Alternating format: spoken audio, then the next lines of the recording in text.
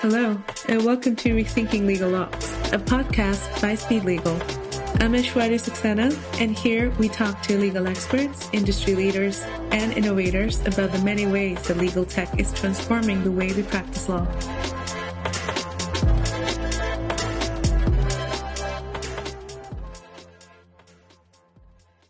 Today we have with us an amazing guest, Marco Mendola.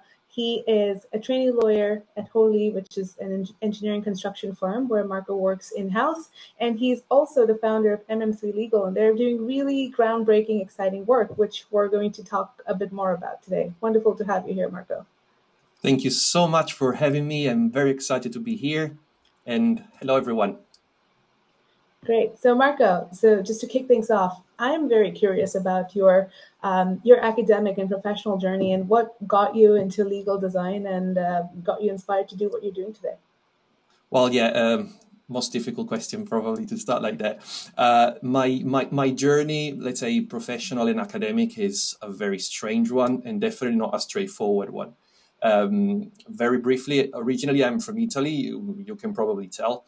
But then after my master's, I moved to France for a short bit of time, and then to the Netherlands, to Leiden University for a master in law and digital technologies. And then life, gives you some challenges. And so I basically moved to the UK with my wife, and now I've been here for now 7-8 years. I'm basically, converting all my background from civil law to common law, because you from the US, your common law system. Here in Europe, there's a big mix. So I'm in the process now to qualifying as a qualified lawyer in England and Wales, and that's where I'm working in house, with Holy.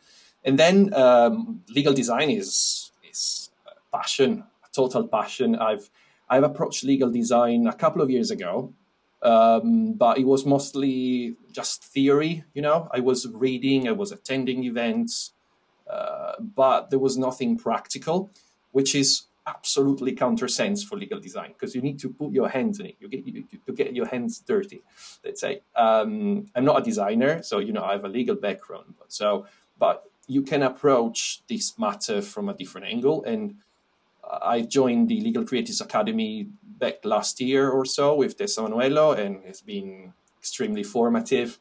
And from that day, I've met so many people down the road, and I've learned so many skills that I feel so much connected to it. Great. And what an interesting journey. It seems like you've seen the practice of law in different countries, and that must give you a very interesting perspective on how you approach legal documents and contracts, because that's such a rich experience to have.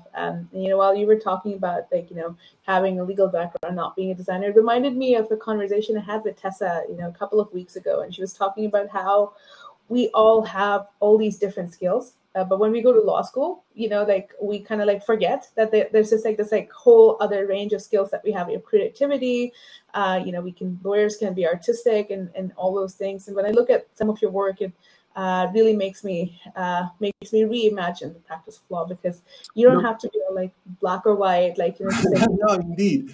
You know what? I think the best experience of traveling and working in different countries and then jurisdictions put you in a perspective where you need to be sure that your audience understands what you're doing.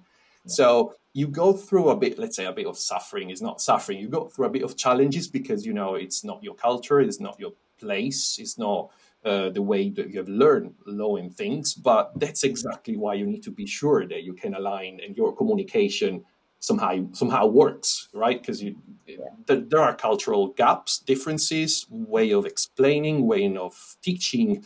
And so let's say when I approach legal design and in terms of creativity, how to try to be creative to solve problems, right? I said, okay, I need to understand the persona, which means is this document or is what I'm delivering clear, simple, understandable to the audience?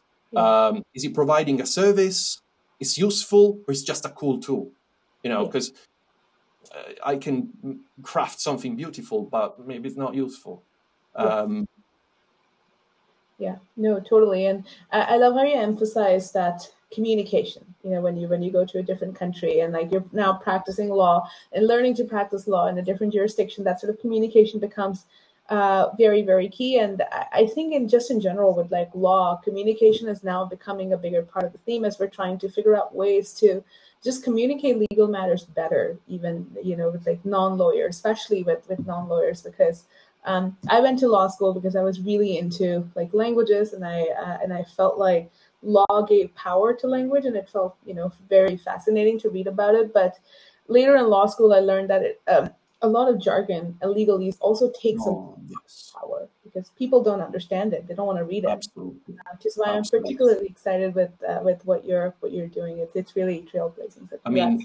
mean, I definitely understand what you mean, and real expert, not me, but a real expert people that Stefania Passera in legal design, for example, or many others here in the UK, for example, Sarah Fox for commercial and construction, and Elizabeth de Stedtler from South Africa. I mean, the world is full of experts that are fighting this battle against legalese, and Yeah, I'm a proud fellow of that, because it's basically another language on top of the real one, where somehow, if we want to address the problem what's wrong today in approaching legal documents or drafting contract, the problem is, first, you said that rightly, legal abuse of legalese, because you basically create an additional language on top, created by lawyers for other lawyers. But where's the client? The client yeah, cannot be, maybe he's a lawyer, 101%, yeah, but maybe not. So why? You need to abuse that. I may appreciate that some legislation must be mentioned, so a bit of legalese somehow is gonna squeeze here and there, but that cannot be the whole document. yeah, yeah, um, Straight after the abuse of legalese, the wall of text. So, in other words, white, justified, wall of text in black. yeah. Oh dear, the document is not accessible. As, I can tell you, I'm a dyslexic lawyer and I struggle massively with wall of text, but I'm pretty sure you don't need to be dyslexic to suffer that, because you need to Mm, pay very much attention and go through each line, which is exhausting. yeah, Um, yeah. third thing, well, I call it monsters. But when I see stuff like notwithstanding, whereas, Yeah. uh, as reasonable as, but no, I mean, all these sort of formulas that are not just archaic, but if you really think about it, they don't make sense. What I'm trying to is like, try to read the same sentence 3 times, close your eyes, listen to yourself, say, what? Please tell me what's going on in the US. How is in your experience? Because you're in California right now, right? Yes, in California, in Berkeley right now. So similar stuff. I think definitely like the American drafting style does rely a little bit more on simple language, and which was one of the biggest changes for me because I studied law in India and for a while in France, and in both of those countries, they're pretty jargon heavy. Like law is treated as this like its own like very technical field, which it is, Mhm. but then lawyers are not really taught to like communicate. We're taught to communicate in complex ways in general. So I used to say a lot of like, howsoever, notwithstanding, therefore, like instead of Because therefore, it like gets because people it get gets in so your brain. It takes you, yeah. like, it's kind of like a demogorgon, literally. Oh yeah, yeah, totally. So when I took my first legal research and writing class over here, and I wrote like that, I thought that the professor would be very impressed, like by all the jargon that I'd used, and the professor was not very impressed because she was like, "You've written a memo for the client. The client is going to understand absolutely nothing. They're going to have to come back to you, and then you're going to have to explain them. It wastes everyone's time." So definitely simpler English, but not to a satisfactory level. Like there's still enough jargon that you're almost, and this is my opinion, of course, but you almost always are going to have to talk to a lawyer to understand I whether that's appreciate it. like Yeah. a form or like a contract or something like that. No, it makes perfect sense. I mean, my comments, let's say, on that are, yeah, quite strong. I understand, but not so extreme in a point where we need to demolish the whole thing. It's more like cleaning up in a Marie Kondo style. Yeah, Take yeah, what yeah, sparks joy, uh, delete the rest, and then set your room in proper order first before you criticize what's outside, right? yes. So I love and that. Marie Kondoing yeah, yeah, the yeah, field. yeah. I absolutely love that. That should be a I've thing. actually no, I've actually heard that from a lesson I've attended in legal design a few months ago, and I won't forget it anymore Yeah, because I think metaphors sometimes are amazing to describe an emotion, because legal design, and it's mostly about empathy, right? I mean, there are 5 phases. From the empathy to the define and iterate. I won't repeat those. Everyone knows them, but empathy is such a huge factor, right? So yeah, any tool you have at your disposal to reach your user empathy, or your user need, your persona needs, your persona pains, to try not to resolve all of them, but at least trying organically, step by step, to really understand what's the problem first before you deliver a solution that may be, again, not useful, or you are just the one that likes it, but then you say, yeah, I like it, but it's not useful. But in terms of extremes, now I'm a fellow of the legal design school from Antti in Finland. I don't know if you've heard of them, but they're pretty cool, and the environment is amazing. Lots of people are attending, designers, lawyers, marketing. It doesn't matter what's your background, okay? There's a lot of practice, but together there's a lot of theory too, in a very empowering way. So they're not, what I like, it's that they're not teaching. They give you the tools to empower, and then you develop your own ideas on that. And one of the things that really was like super super funny, in one of their books, there's a famous quote where it says, "The law is broken." That's how they approach it. So if we go back to the main question that we did at the very beginning, where we said, what's the problem now with contracts? Well, most of them are adversarial, 90%, 99 probably. So yeah, the approach is adversarial. So it's you versus the other. And then your relationship, so already with the client, is starting already like in a very strange way. So you're not kind of trying to mediate. It's more like a confrontation. yeah, This is what I want. This is what she wants. This is what I want. This is what he wants. So it doesn't work like that. yeah. At least it shouldn't. But a very funny a very funny point is that I've read that a Finnish security firm was testing a theory to put the hero clause in their terms of service. Have you ever heard of it? No, I So, haven't. in other words, they were testing in their terms of service, so that they wanted to prove that no one was reading the terms of service because they were very long. Right. So they added a clause, like from the Old Testament story, where the user needs to assign their firstborn child to us for the duration of eternity. I mean, Oh my uh, gosh. and people were signing it, say, yeah, yeah, of course. So because you don't read it. Um, and That's and such this a is great just, example. yeah, then I'm fully aware that in a court of law, these clauses are not enforceable. Of course. But it's just funny. Yeah, But it's real. yeah. So, yeah. And what did you call the name of the clause? It's called the Herod clause, because Herod. Herod was one of the um, Oh, it's a religious, Roman. Mhm. mythological I yeah, see. yeah, character. I Yeah, yeah, see. yeah, yeah. That is No, it was very amazing. fun. I mean, I keep repeating this every day in my firm, and now they're a bit annoyed about that too. So, yeah. No, that is a great example. I'm going to write that one down. Yeah, And that is so true. I mean, it's like we've got so many memes about people like, I'm a great person, I'm honest, I don't lie except for in terms and conditions, like, yeah, I agree. exactly. We Yes. all do that. And it Yeah. doesn't have to be that way. And I was recently doing some research and I found Apple privacy nutrition labels, like Google, the new Google like privacy policy, so much better. Like you look at it and you understand it, which is the purpose of privacy, right? Like you want to Yeah. ensure people know their rights, like they know what they're giving to you, so you want to communicate it well. Yeah. And it opened my eyes to this new perspective where privacy policies and terms and conditions, they don't have to be sneaky. It's in the best interest of also for the companies to properly communicate so that you don't get sued in the future, and you can mitigate some of those like reputational risks and stuff. And I think with the newer generation, I can already say that now because the Gen Z are here, so it feels great.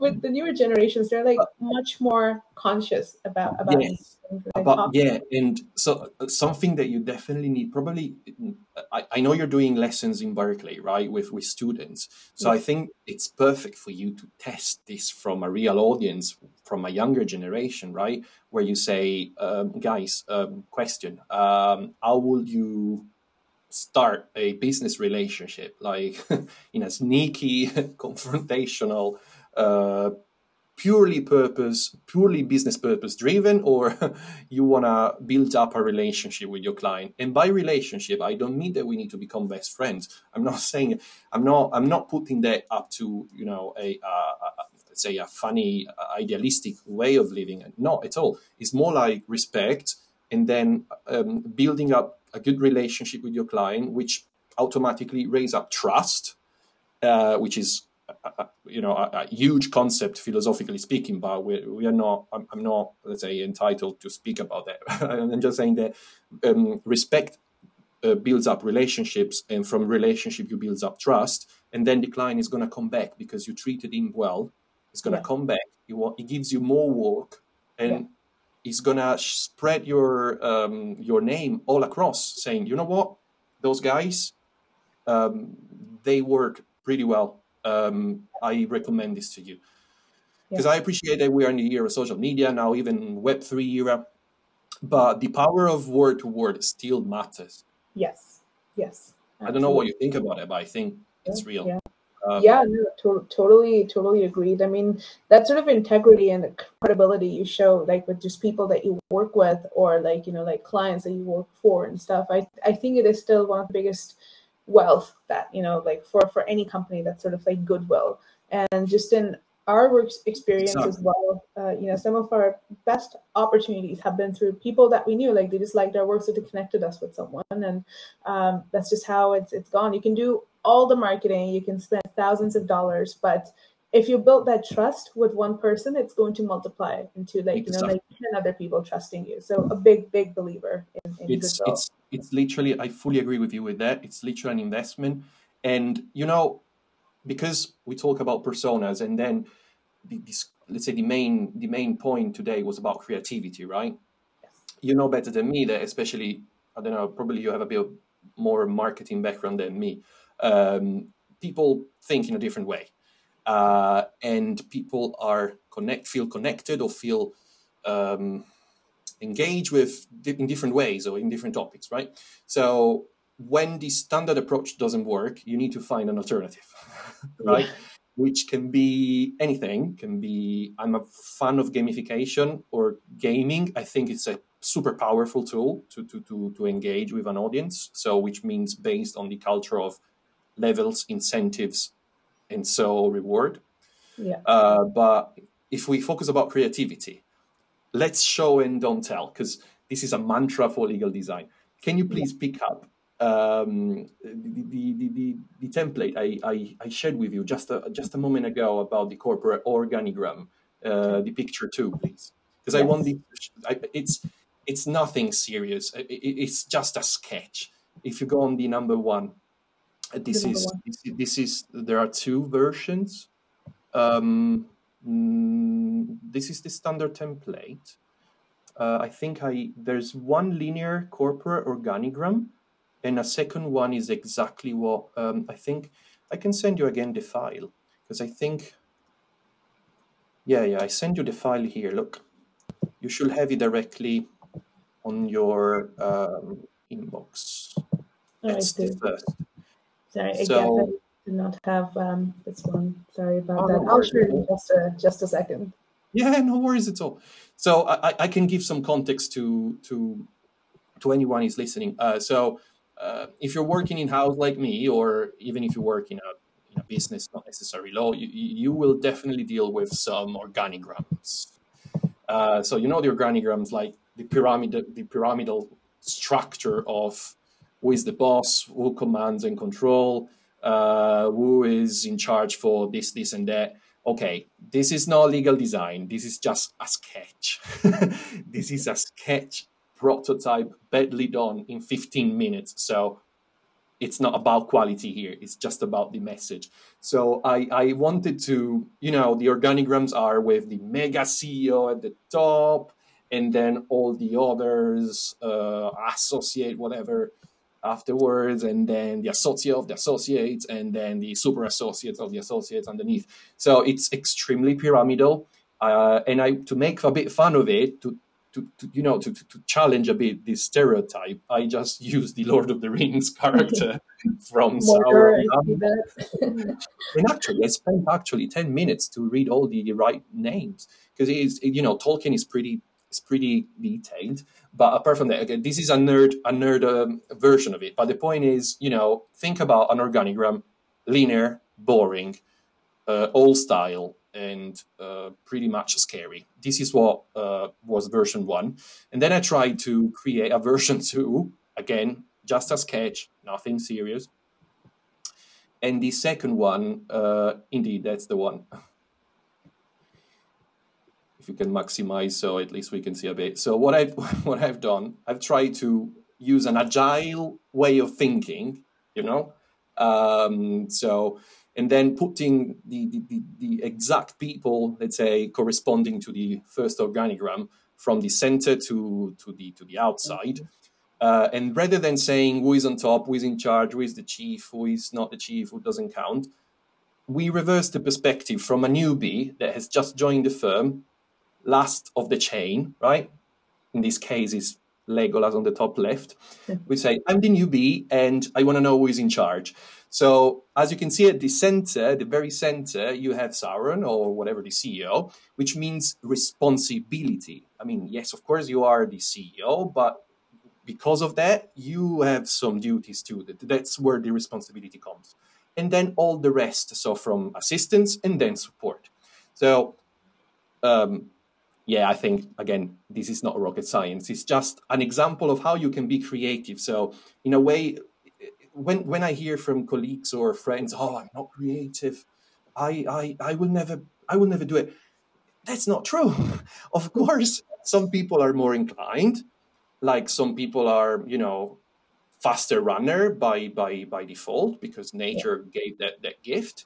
So I appreciate that, there's only one Leonardo da Vinci, and we won't be all Leonardo, but creativity is a muscle.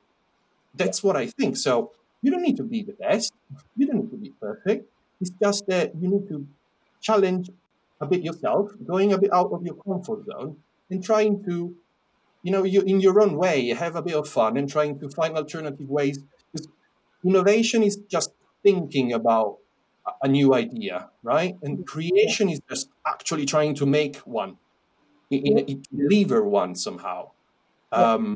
So yeah, I wanted to share this about creativity, because I think there's a stereotype about, I'm not creative, you are. I mean, it's not true. That's my opinion. Please challenge me if you think otherwise. Yeah, no, I fully agree. And I mean, couldn't agree more with the fact that creativity is a muscle. I mean, we all have it. Some have it in, some people have a larger creativity muscle, like at the Or outset, and like some have to like, train it. And it really reminds me of like my mom. My mom is also a lawyer, and like, before she became a lawyer, she was an artist. Like, she still paints a lot.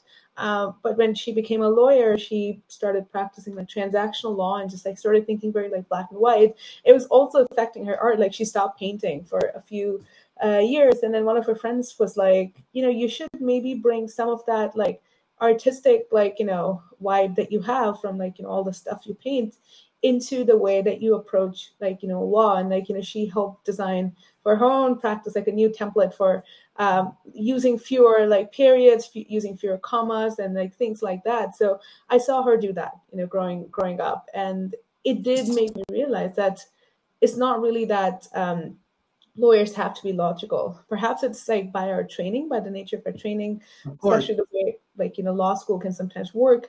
It does take that abstract thinking out of you, because you do have to think very much within the framework of the laws that you're given, the cases, the precedents, all of that. But at the same time, there's just so much room for creativity in law, because at the end of the day, it is a social science. And with No, no, social no. science, You communication is are. at the It's center. spot on. You exactly say it's a social science, and if we stay, of course, within the boundaries of what's somehow acceptable or respectful, why we can't follow other ways? I mean, there's, I don't see, and I think it's mostly probably again a cultural thing, and probably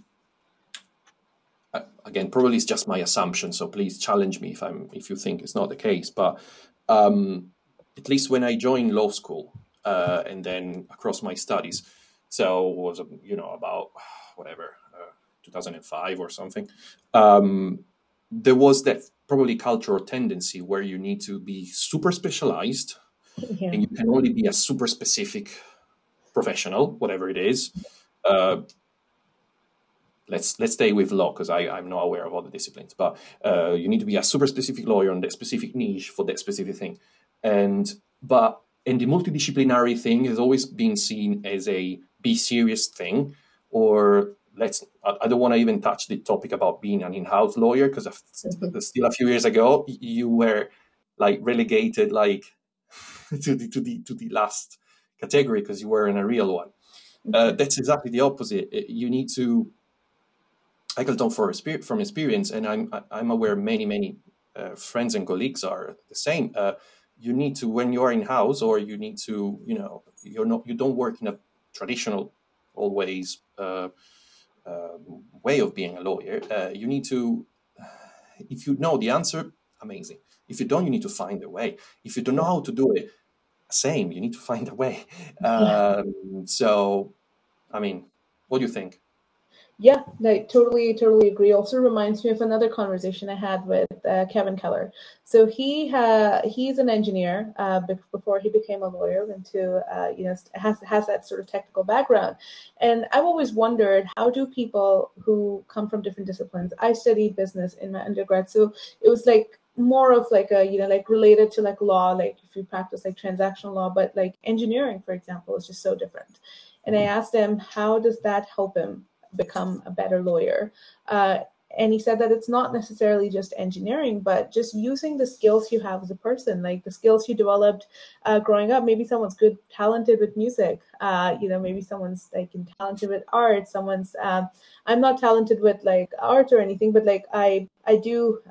It's easy for me to visualize certain things. So like Of I course. can see contracts, and like in my mind somehow I can see them as like diagrams and things like that. Other people Can you have. can you pardon me for a second, because there's a naughty dog here doing. No worries. My apologies. Go, Rocco.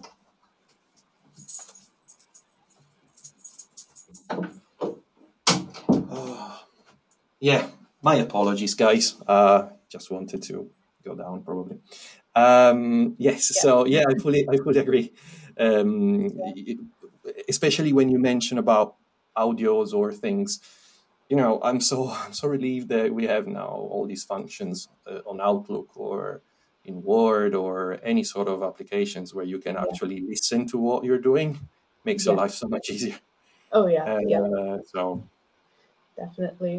And Marco, I'm also curious about, we've been talking about like, communication and like, lawyers and like their creativity, but from the perspective of a client, or just like, like a user, how is legal design, like all of this like better way of communicating and all the creativity, how is it making contracts more accessible and understandable for them?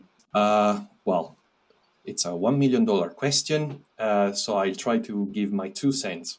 my super modest 2 cents, based on what I've done so far, what I've learned so far, and what I've applied. So please take this seriously, but I'm aware of my limits, so check this with good experts. I'm trying to learn from the very best, but I give you my version. Accessibility to me is everything. So some people, some experts, honestly, are saying that clarity, simplicity, usability are probably the top ones. Or I think if you ask this question to 10 different people, they're going to probably give you a slightly different ranking. To me, accessibility probably is connected to all of these, but I'm going to be brave. I'm going to say what I think. And to me, accessibility is somehow a big umbrella on the top of everything. Because I think that's super connected with the concept of persona and user and understanding and empathy. So it's so well connected that, and by accessibility, I mean the use of visuals to enhance understanding, to understand what you're reading, type of fonts, spaces, information architecture, to be a bit more technical. That can be then, as a result of a combination of all of this, colors, I forgot. Use of colors. I mean, it doesn't need to be a rainbow. You can, if you want to, but you can still use a very simple palette of colors and still deliver a huge message and stress out what's important. First, because it's been scientifically proved that the use of visuals or pictures combined to text, etc., improves massively not just your understanding, but mostly your memory. So it helps you to connect and contextualize content into a topic. So that's science. I cannot quote the exact percentage, but I've read it so many times. I'm sure you can find some literature over there. And then, by my experience, again, as a dyslexia lawyer, and I'm not the only one, and dyslexia is a complex argument. There are many different variations, many different, let's say, shades of it. So I'm not playing the expert. I'm just, let's say, sharing my direct experience. You definitely need, and it helps massively, to have the proper spaces, numbers, and to follow a structure that breaks in little chunks quantity of text or information. So again, everyone has his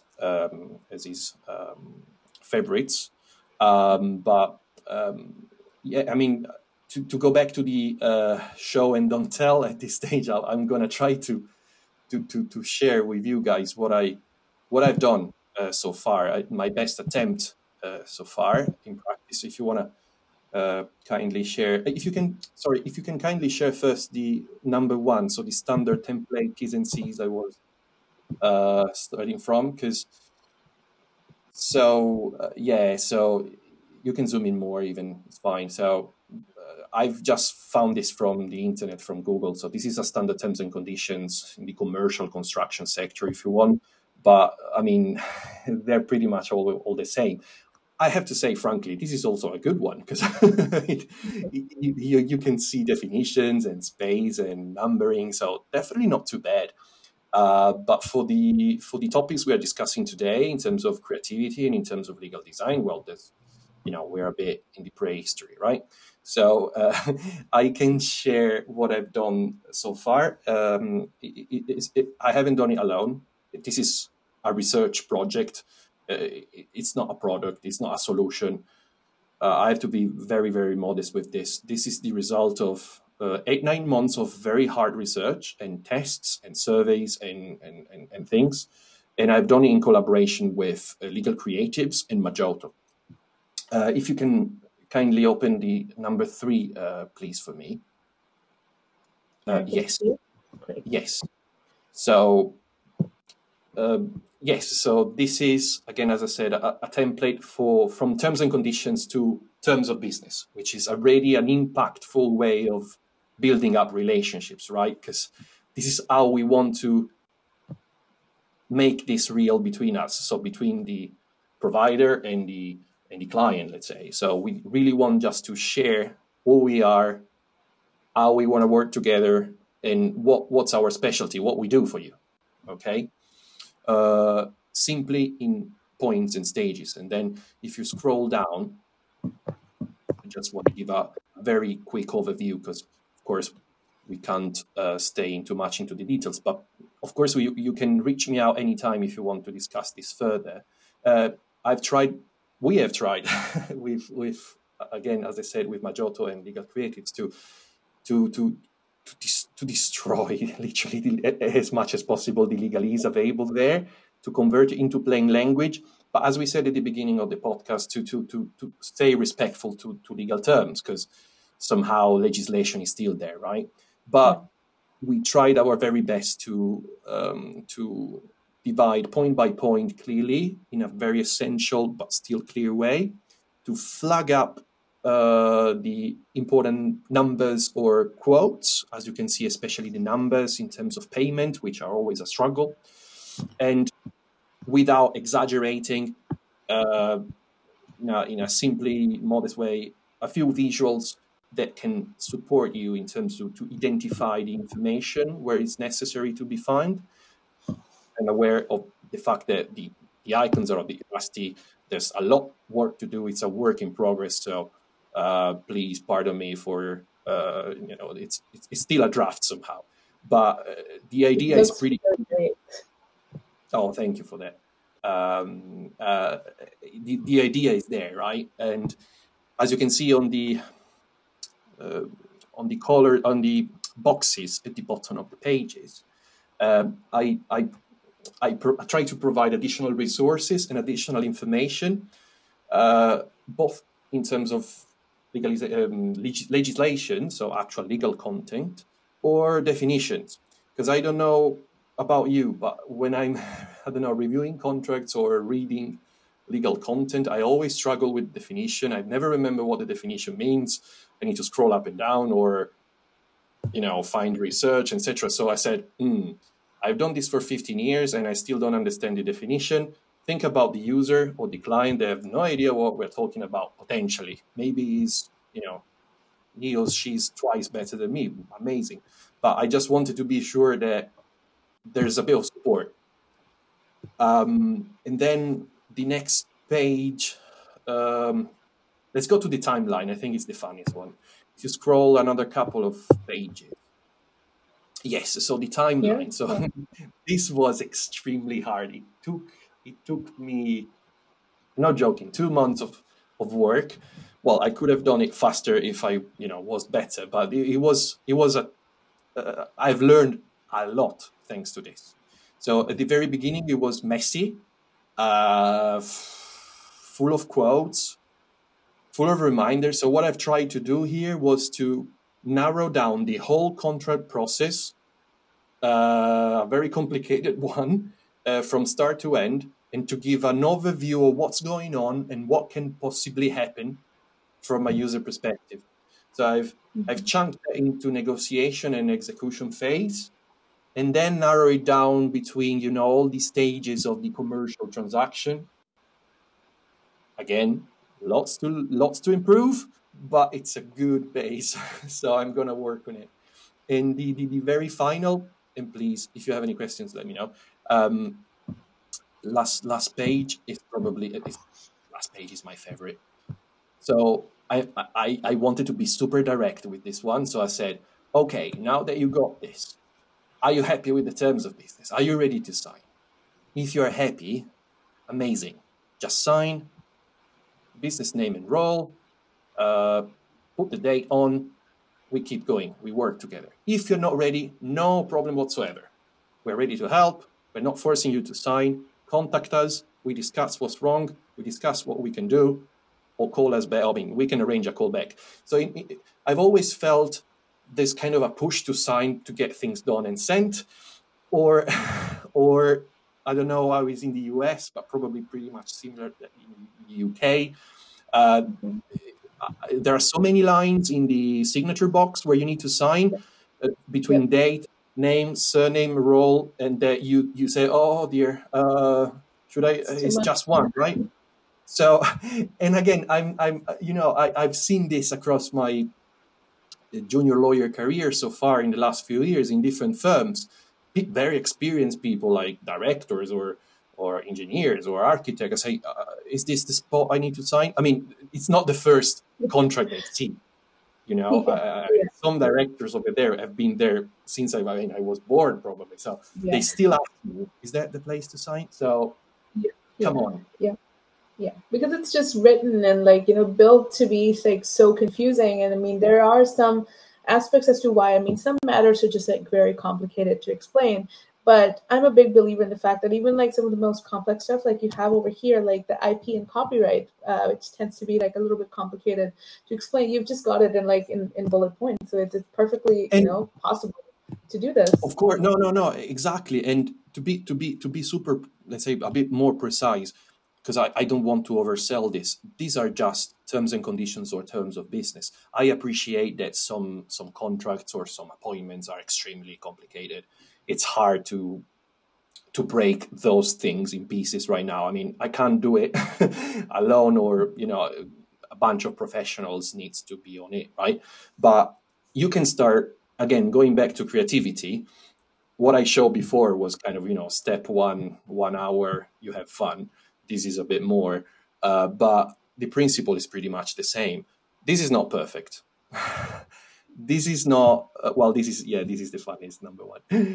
um, this is not perfect. It doesn't need to be, but it's the result of many iterations, lots of tests, lots of feedback gathered, lots of sharing, and you build up and you progressively, step by step, get it Yeah, better, right? So and then we're going to demystify the biggest monster, I think, of law school and legal profession, which I always have answers, everything is perfect out of my pen. No, my friend, it's not. It's an iteration process. yeah, You do your extreme very best, but there's much more for you to increase if you are so modest to ask for feedback and accept what comes back, which is yeah. something I think we haven't been trained in law school. For sure, in Europe, we haven't been trained. I don't know in the US, I haven't been there.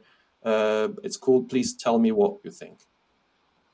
Yeah, no, I mean similar story. I think like just in law school as well, like you're just expected to have the answers. And I'll boil this down to like, the classroom, because I think that's where a lot of I mean that's where the training starts, that's where like the culture of being a lawyer begins, right? So in the US law school, we have the Socratic method of teaching, where you introduce an idea and you discuss it with class. Now it sounds wonderful. It's like great, everyone gets to talk. But we also have a concept called cold calling. If there's like any US lawyers here, they probably already have goosebumps hearing this because it's just traumatic.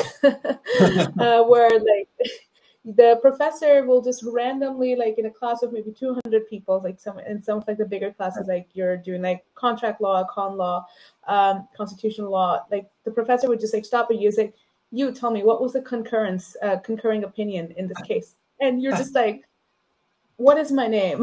Who am I? Like your brain just like shuts down, No, no, no, of course. So, so No, at that's some that's. point, At the same time, I have to say that challenge is healthy. I mean, it keeps you like, okay, wait, I have to think.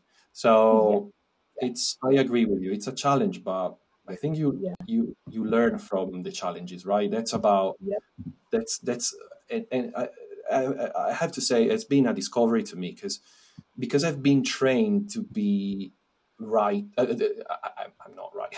I've been trained to have the answers. exactly always, Yeah, and then yeah, yeah, I don't have it. I don't know. And but back in the days when I just went out of uni, these sort of questions are so big that you just try to survive through your day trying to do something decent, right? But then when you kind of engage at kind of a bit higher level of your type of work, you say, I'm sure I'm not the only one that I'm asking myself those questions. yeah, You just no, need to break um break the ice. I don't know. It happened to me. I'm grateful. So Yeah. No, yeah. totally. And I think that sort of change is happening. I think like Berkeley now, like the legal research and writing class, I've been at Berkeley for 5 years now. And I've seen the way the legal research and writing class has, evolved and changed now. Like, they're using like newer, cooler things of like, drafting things. Stanford, I mean, Codex has like Wow. its own like, group where like, they brainstorm You like are, yeah. research or You are, like, guys, you are at the top of the curve, of course. I don't know what to choose between Berkeley and Stanford, honestly, but of course, go you Bears, are. always. That's our Harvard. birthday slogan. We say go Bears. No, but of course you lead the change over there, and then everything goes reflected everywhere else. So absolutely, you're Yeah. doing great things, and keep going. Please keep going. Thank you, Marco. And I think like this like sort of change it is happening in so many places. I mean, people like like you, Tessa. There's other people that I've spoken to. You're all like leading this change, like getting people to think about that we can draft contracts differently. We don't always have to sound like a lawyer. We can lawyer without always sounding or writing like a lawyer. So I find that really inspiring, and I love your template. I'm so Thank you grateful so much. that you showcased it on our podcast. And just one question Sure. about your template: what are the top 5 things that you're trying to fix with them, and what's next for you? Yes. Um, Let me give you a slightly longer answer, classical Marco, but at least I'm happy that I give you a complete answer. So,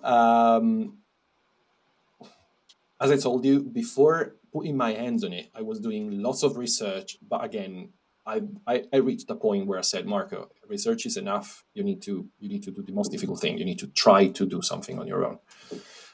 Support it, of course.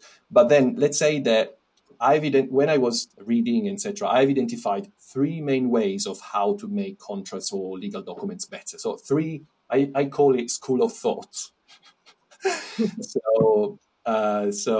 I'm gonna name those experts because they are kind of masters to me. I know some of them I don't even know them, but it's fine. I mean, I want to be grateful for what I've learned from them. So one school of thought is the so-called legal engineer, which is not legal engineer in terms of coding, but there's a professional here in the UK. It's called Sarah Fox. She's a commercial construction lawyer, but with an engineering background somehow. So in the way that the solution that she offers, and she's quite famous for the so-called 500 words. So she wants to provide a version of contracts in just 500 words to reach what's necessary, which is an amazing thing. So what she's trying to do is basically coding the law, right? So she's kind to not reverse engineering, but she understands that the problem is with the code. So she's trying to, like a surgeon, trying to find what works and what's not. So that's one way of approaching. The second approaching is kind of like, yeah, I call it the redliner, the mediator. I don't know if you've heard of Nada Al-Janafi from the US, contract Yeah, nerd. yeah. I have. Um, Yeah. and she has written an amazing book for redlining contracts. And I call it the mediator, because basically what she's trying to explain is I don't want to revolutionize or crash the system. I'm just here to offer a good solution for redlining in a non-confrontational, respectful, sharing way to find a solution together. So we're going to meet in the middle and trying to build up what's best for clarity and simplicity. So it's kind of a middle step, right? And then let's say the final, it's not extreme, but a bit stronger. I call it the kind of a design maestro. Well, Stefania Pastor, as I mentioned before, she's a designer. She hasn't a legal background, but her design approach is so strong that it goes deep in understanding. Again, is this useful? So because you don't have a legal background, you don't care about what's written down. You need to understand first that it's useful and understandable. My ways. What's my way? My five things. Very briefly. So, first of all, I try to, as I said, accessibility to me is everything. So, first things first. Marie Kondo method. simplify. So try to go through the document that you have and go and simplify. Then ensure that your terms are clear. So if you see any monsters, notwithstanding, whereas, etc., unless necessary, please delete it. Use of visuals in support. Again, you don't need to exaggerate, but they can definitely help. Third and four, well, I really believe in supporting legal content. So definitions that can help, hyperlinks, any sort of resources that if you want to dig in a bit more, it's available. And finally, but I probably it's the point number one, using all these first four, stronger relationships to reach trust and to be sure that you can deliver and be of service to the community. So from legal as a hustle, from legal as a service. That's my point. Yeah. No, I love that. I love the energy that you bring to it and all the creativity you brought to it. And I love seeing your template. I'm definitely going to go through it a little bit more. And I'm sure our listeners have really enjoyed, listening to you and, all your insights. And I'm very excited for all the great things that you do with your templates at MM3 Legal and just in general, leading the change. So thank you so much again, Marco. And thanks very much for joining the podcast. Thank you, everyone. Thank you very much for having me. And thank you again to all our amazing listeners. Thank you for tuning in every week. We're here every Thursday with more amazing speakers. So stay tuned and stay creative. The practice of law is changing, and we're here for it. Thank you so much for tuning in for today's episode of Rethinking Legal Ops. Follow us for more such insightful conversations about the transformative impact of legal tech.